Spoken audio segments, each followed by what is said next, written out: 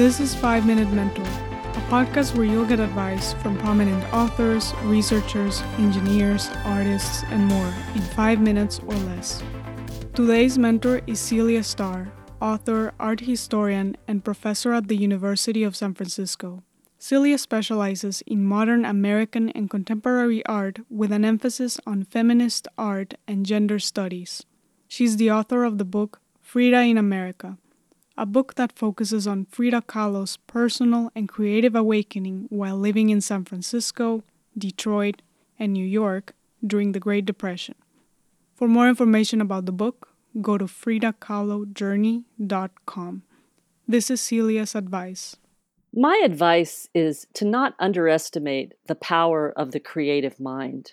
Don't ignore your creativity or your ability to imagine something that hasn't come into a physical form yet. Albert Einstein said in 1929, quote, "Imagination is more important than knowledge. Knowledge is limited. Imagination encircles the world," end quote. So I say create, write a song, make a video, choreograph a dance, write a story. You could write about your favorite author or artist. You could write about yourself. You could make a quilt. You could create a garden.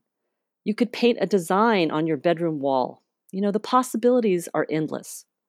Rather than focusing on what you can't create, focus on what you can create. It might seem insignificant, impossible, or difficult, but something magical begins to happen when we put our focus on an idea, a project, a feeling, an image. It grows, it morphs, and it develops into something you might not even have seen coming.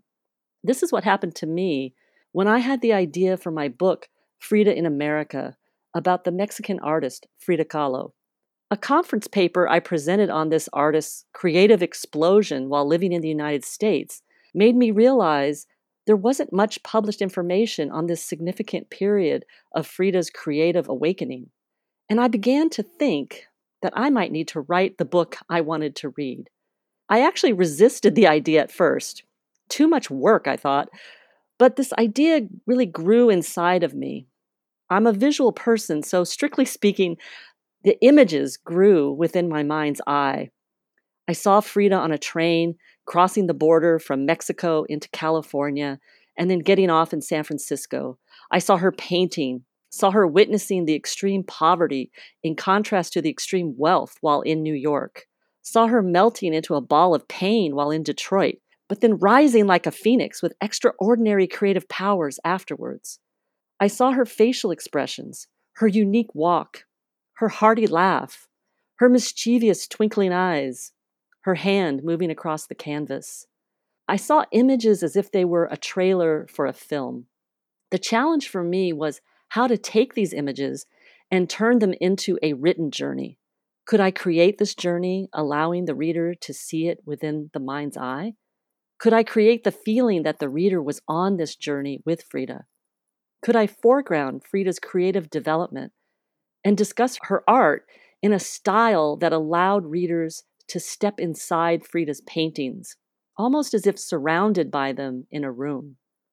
I wanted this book to appeal to Frida lovers and art lovers, but I also wanted to reach readers who might not have a background in art or art history, because I think art is important. When I was first beginning to study art history, a friend asked me, "Why is art important?" And I didn't really have a clearly formed answer, but the question never left me. So why is it important? Well, 1, art opens the mind and heart. 2, art is primal. Petroglyphs and cave paintings speak to the importance for humans to express themselves through a visual language, and it's cross-cultural. And 3, art helps us to understand the world. Neuroscientists have studied neural activity through brain scans while people are creating art, singing, even rapping. Dr. Lim at Johns Hopkins found that creative thinking engages the entire brain. Even looking at art engages the brain in similar ways to creating it. And it's good for the brain. It maintains its neuroplasticity. The more active and engaged we are with creative thinking, the better we maintain the plasticity of our brains, which means our brains retain mental agility even into old age. So, I agree with Einstein that imagination is more important than knowledge, because knowledge allows us to learn something, but imagination allows us to create something new with that knowledge, or even something powerful, like, for example, Van Gogh's Starry Night. The artist had carefully observed the early morning and night sky. He had an intimate knowledge of it, but the way he imagined it on canvas was completely new, and it forever changed how people viewed a darkened sky. It's alive with pulsating, swirling light. Frida Kahlo achieved a similar feat with her painting Henry Ford Hospital. She took a common experience for women, a miscarriage, and imagined it as an otherworldly, solitary, bloody, industrialized, and painful experience.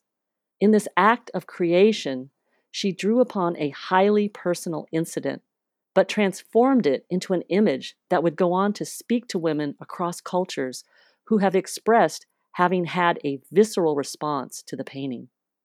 Both Van Gogh's and Kahlo's art affect viewers on a deep emotional level.